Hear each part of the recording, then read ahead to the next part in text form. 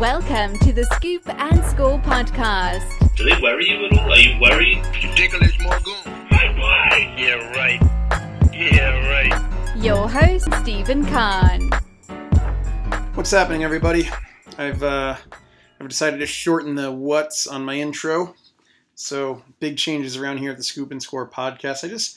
I couldn't keep up with the elongated what's happening. It felt forced, and my heart wasn't in it this time around, so I just shortened it, and I feel better about it.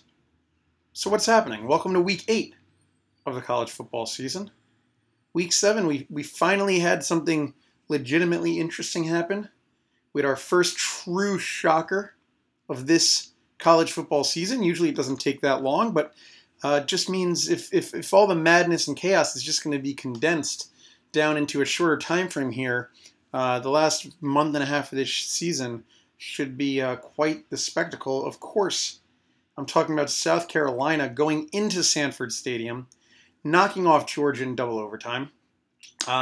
This is a South Carolina team that was playing with its third-string quarterback for much of the second half, won the turnover battle 4-0, which helps explain how they won despite being outgained by 171 yards and possessing the ball for less than 24 minutes in the game.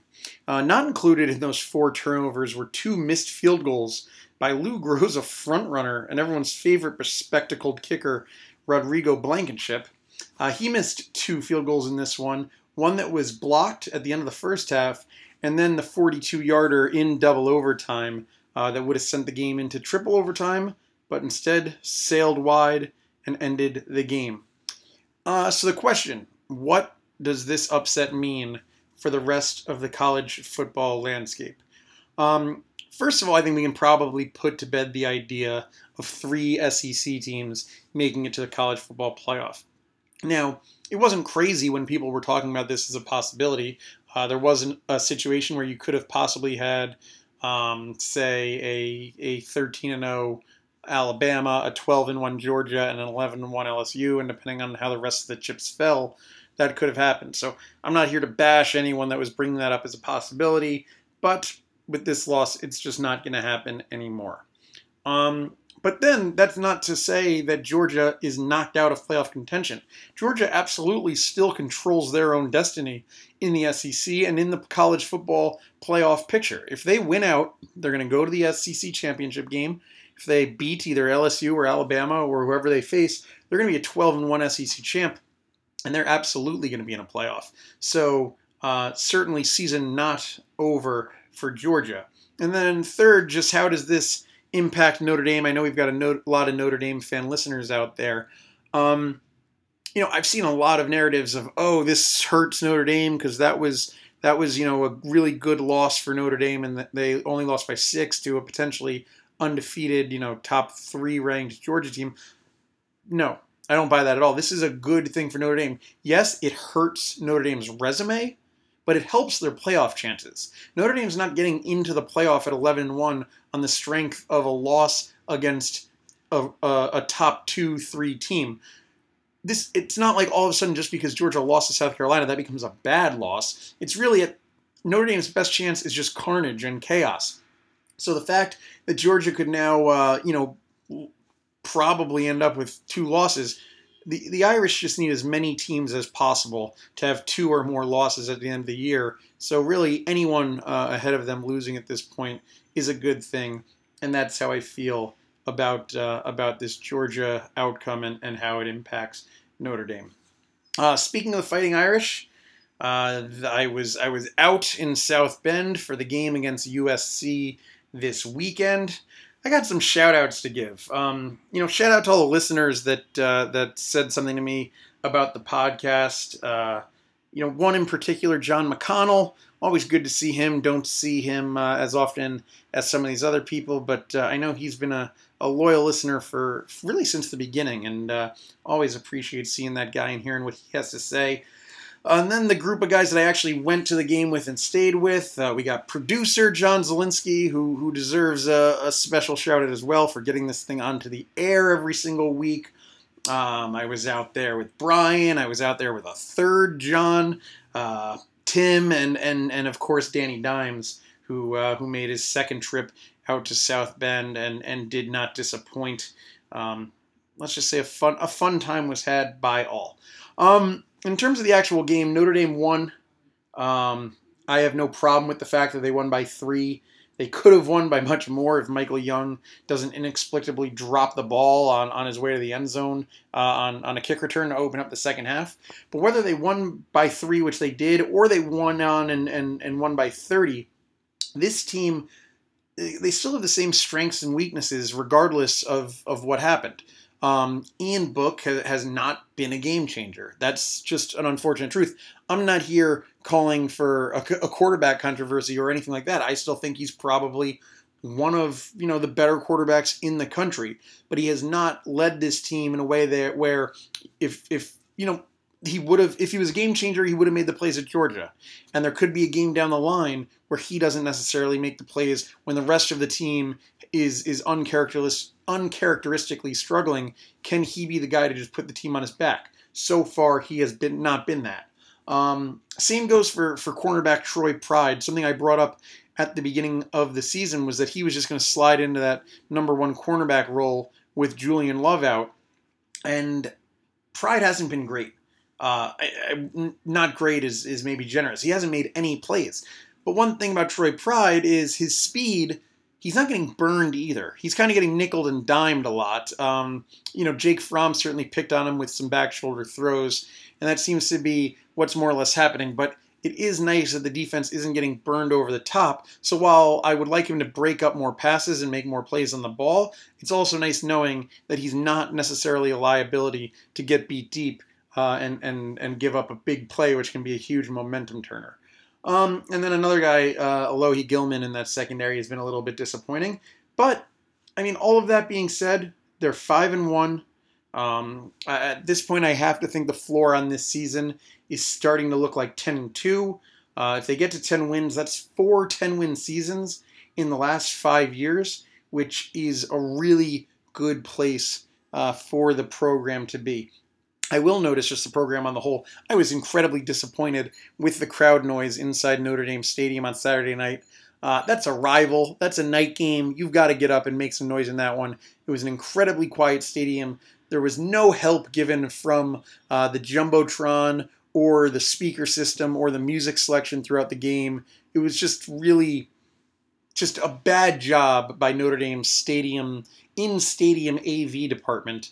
And then it's also on the fans themselves for not making more noise. But let's help the people get loud. And there's just so much that needs to be done to create a home field advantage in Notre Dame Stadium.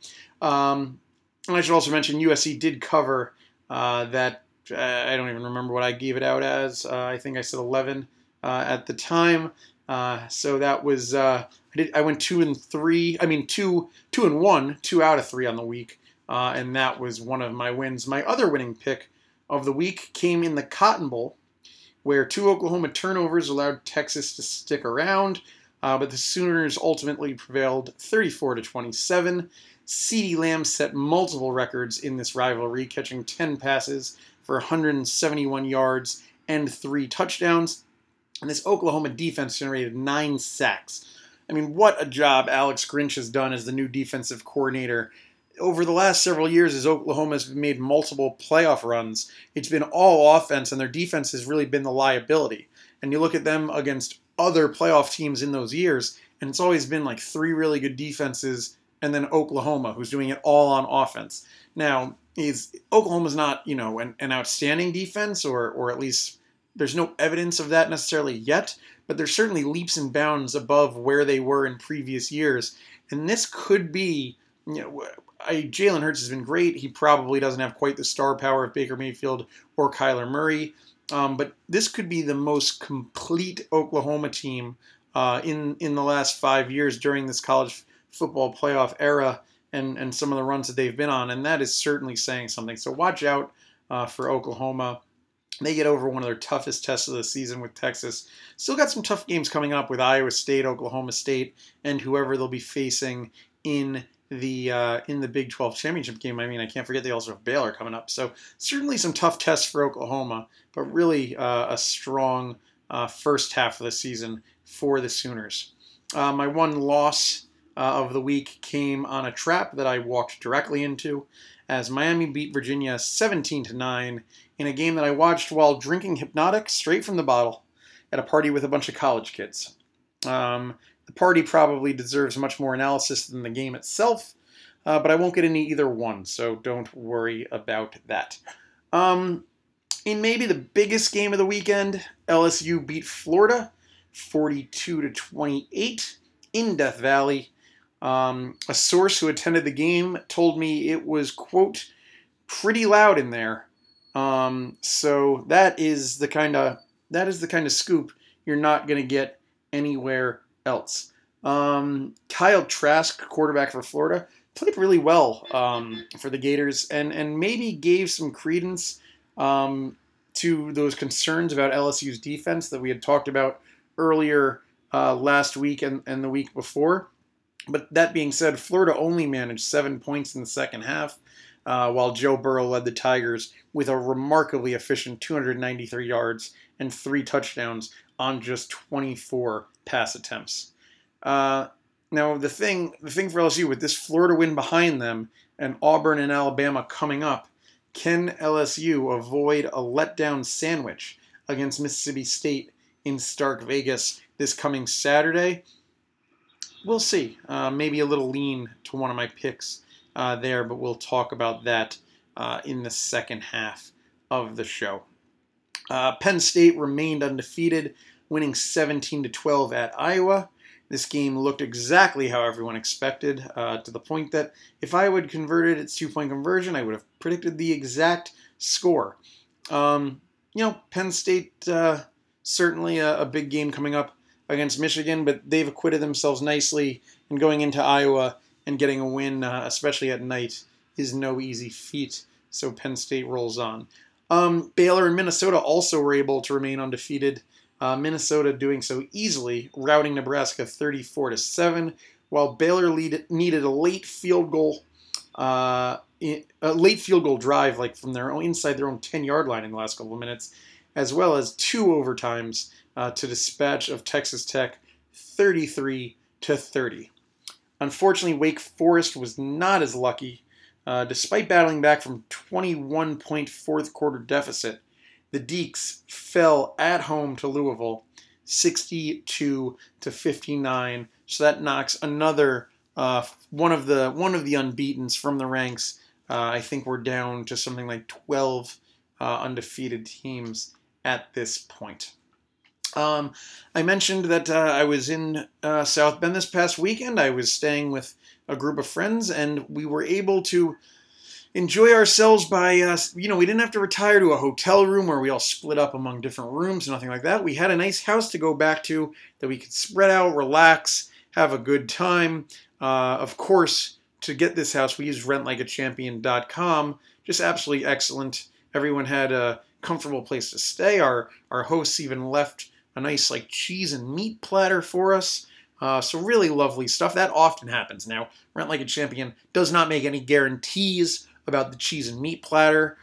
Perhaps that's something they should do, and I'll maybe even, I have a bit of a role as a marketing advisor and chief meat and charcuterie officer of the company. So I'll talk to the powers that be and see if we can get a meat and cheese plate guarantee. But in the meantime, you just get a good house, and you got, 50-50 on the meat and cheese.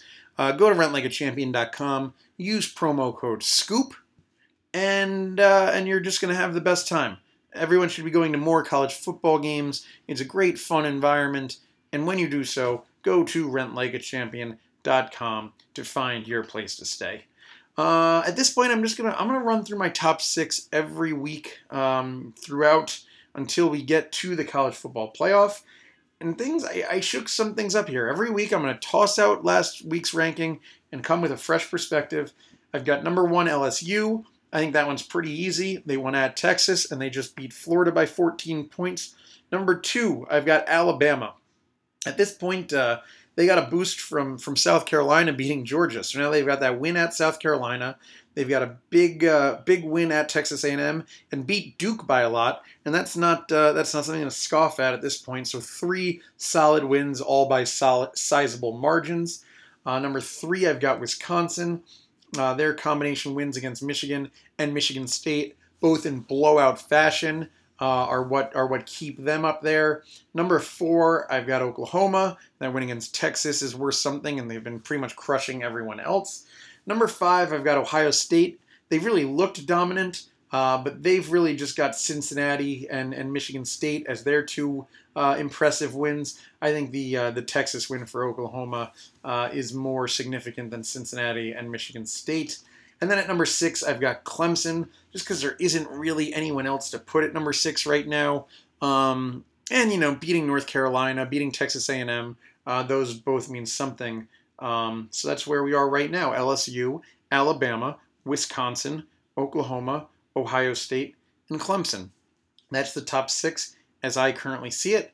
But certainly there are some games this weekend that could factor in and lead to a shakeup in those rankings. So starting, I'm just going to start with one game on Friday night.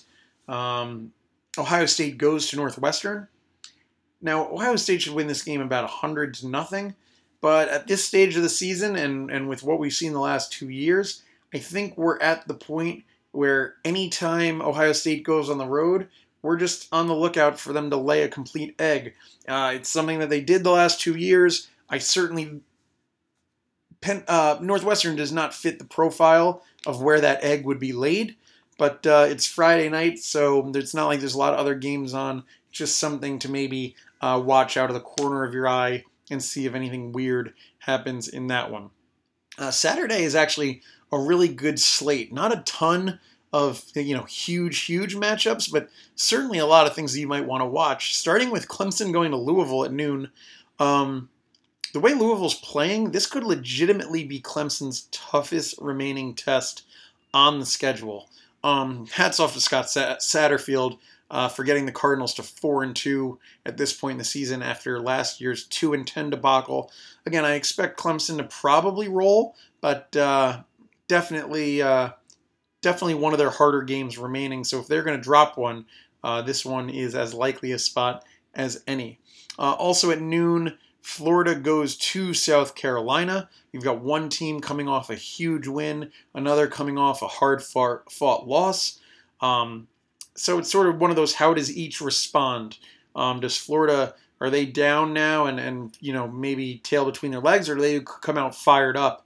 And is South Carolina just, have a huge letdown off the giant win in Athens? Ultimately, I think Florida should win this one comfortably. You've also got the angle of Will Muschamp coaching against his former team. You've got a little Steve Spurrier Bowl action going on. So a lot of, albeit meaningless, storylines in this one. Who knows what could happen there. At 3:30, we've got all three of my Scoop and Score picks of the week are coming in the 3:30 window. So if you want to get crazy with it and parlay all three, I fully support you in doing so. The first is LSU at Mississippi State. I mentioned it earlier. LSU coming off the huge home win. Electric crowd. As my source said, it was pretty loud in there. Okay? You cannot overlook the fact that it was pretty loud. And next week, they've got Auburn, and then they've got a bye, and then they've got Alabama. That is really going to be their whole season, is that 2-game stretch. So now they go into sleepy Starkville, Mississippi, to play a down Mississippi State team. It just has letdown central written all over it. I'll take Mississippi State at home plus 19 points. I don't see any way that LSU comes out of this game firing enough so that they can win this game by 3 touchdowns. I'd expect LSU to win the game by more like 7 points. I think this one could be close into the fourth quarter. Take Mississippi State plus the points. And the question is not so much will LSU cover, but will they even survive the game? I think yes, but I think it's very close. In a ranked matchup of the day, also at 3:30, number 12 Oregon goes to number 25 Washington. Oregon tight end and leading receiver, both in terms of receptions, yards, I think touchdowns, Jacob Breeland, he is out for the year. I think Washington, this is the kind of matchup they live for. Take care of business at home against another ranked team. I think, this is just another blow to the Pac-12's playoff chances. And since I think they're going to win outright and they're getting a free 3 points, let's take the Huskies +3 in that one. The third pick is at 4 o'clock. So you're going to have a half hour of a little weird window there, but I still like the parlay. Number 18, an undefeated Baylor visits Oklahoma State. Oklahoma State coming off a somewhat surprising loss at Texas Tech.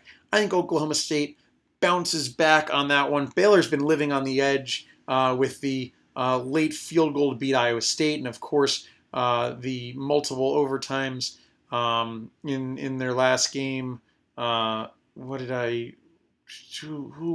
already forgotten who Baylor played, but they played someone and they won. Baylor played Texas Tech. Who did Oklahoma State just? Oh, they're coming off a bye. Oklahoma State also just played Tech. That's why I confused myself. Oklahoma State did just lose to Texas Tech, but then they had a bye, and then Baylor beat Texas Tech. Long story short, it's not even a story. I'm just babbling at this point. I'm confused. But take Oklahoma State. Give the 3.5 points. They should beat Baylor by a touchdown. I'm thinking something along the lines of 28-21. Oklahoma State wins, and you hit your 3-team parlay. Two other 3:30 games I just want to mention. 5-1 Temple heads to number 19 and undefeated SMU. The American Athletic Conference is pretty exciting. You've got Temple, SMU, Cincinnati, UCF, Tulane, Memphis, and Navy, who are all varying degrees of good and are going to compete in that conference for the conference title and could be competing for a New Year's Six berth. One of these teams could end up playing Notre Dame in the Cotton Bowl. So if you're a Notre Dame fan, start paying attention to the American Athletic Conference along with probably Boise State, and you could be getting an idea of Notre Dame's bowl opponent. And then lastly, not really a huge game on a national landscape, but certainly a big game in the ACC Coastal. You've got Duke visiting Virginia, and this could have a significant impact on who plays in the Orange Bowl. The Orange Bowl is going to have to take the best team from the ACC that is not in the playoff, and assuming Clemson goes to the playoff, one of these other ACC teams has to go to the Orange Bowl, and the winner of this Duke-Virginia game certainly would have an inside track to getting that bid.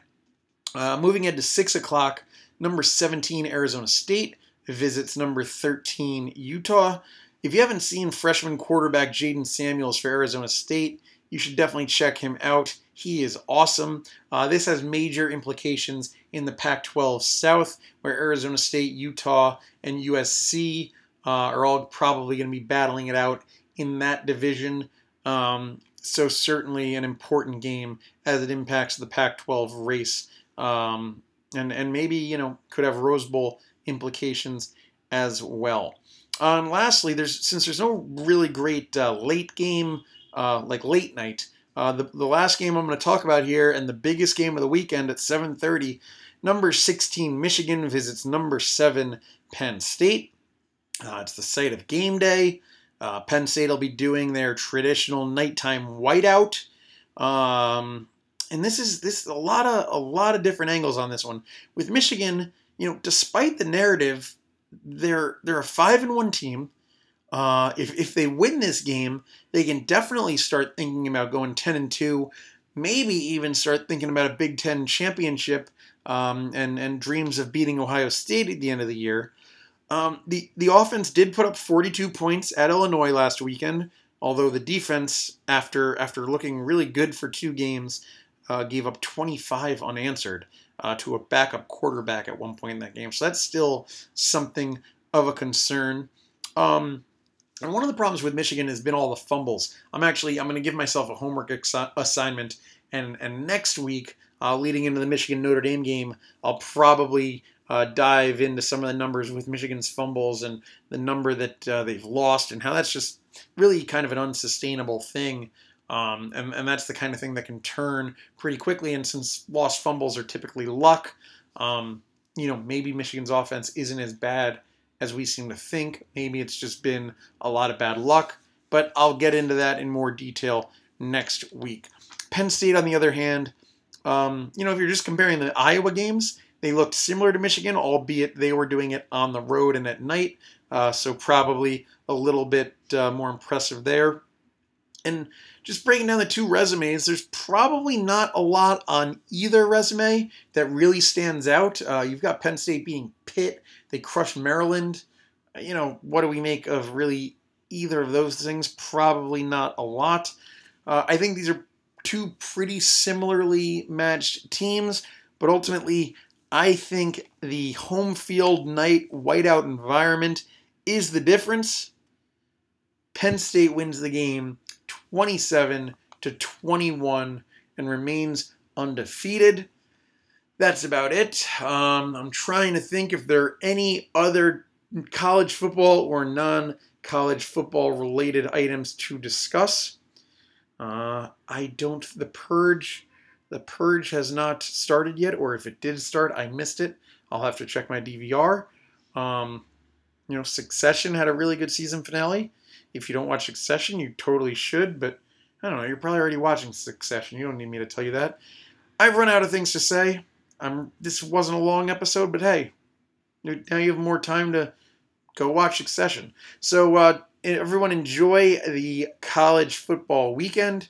Enjoy whatever things you do the rest of the week, and I will talk to you later. That concludes the Scoop and Score podcast. Everyone in this room is now dumber for having listened to it. I award you no points, and may God have mercy on your soul.